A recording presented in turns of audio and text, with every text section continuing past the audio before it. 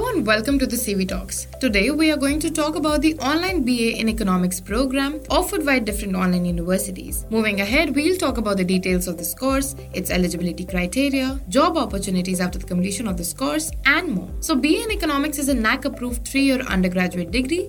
The program is divided into 6 semesters and has a maximum duration of 6 years to complete it. Any individual who wants to pursue BA in Economics should at least be a 12th pass out from a recognized board. There's no entrance exam for this online course, and a person pursuing this course can choose to become a finance analyst, you can become a budget analyst, you can become a market analyst, you can also become a journalist, you can become a professor, and there are so many different job profiles that you can go for. So the major subject of this program comprises of mathematics for economics, microeconomics, analysis, business communication, basic statistics, Indian economy and policy, international economics, and there are lots of other subjects too.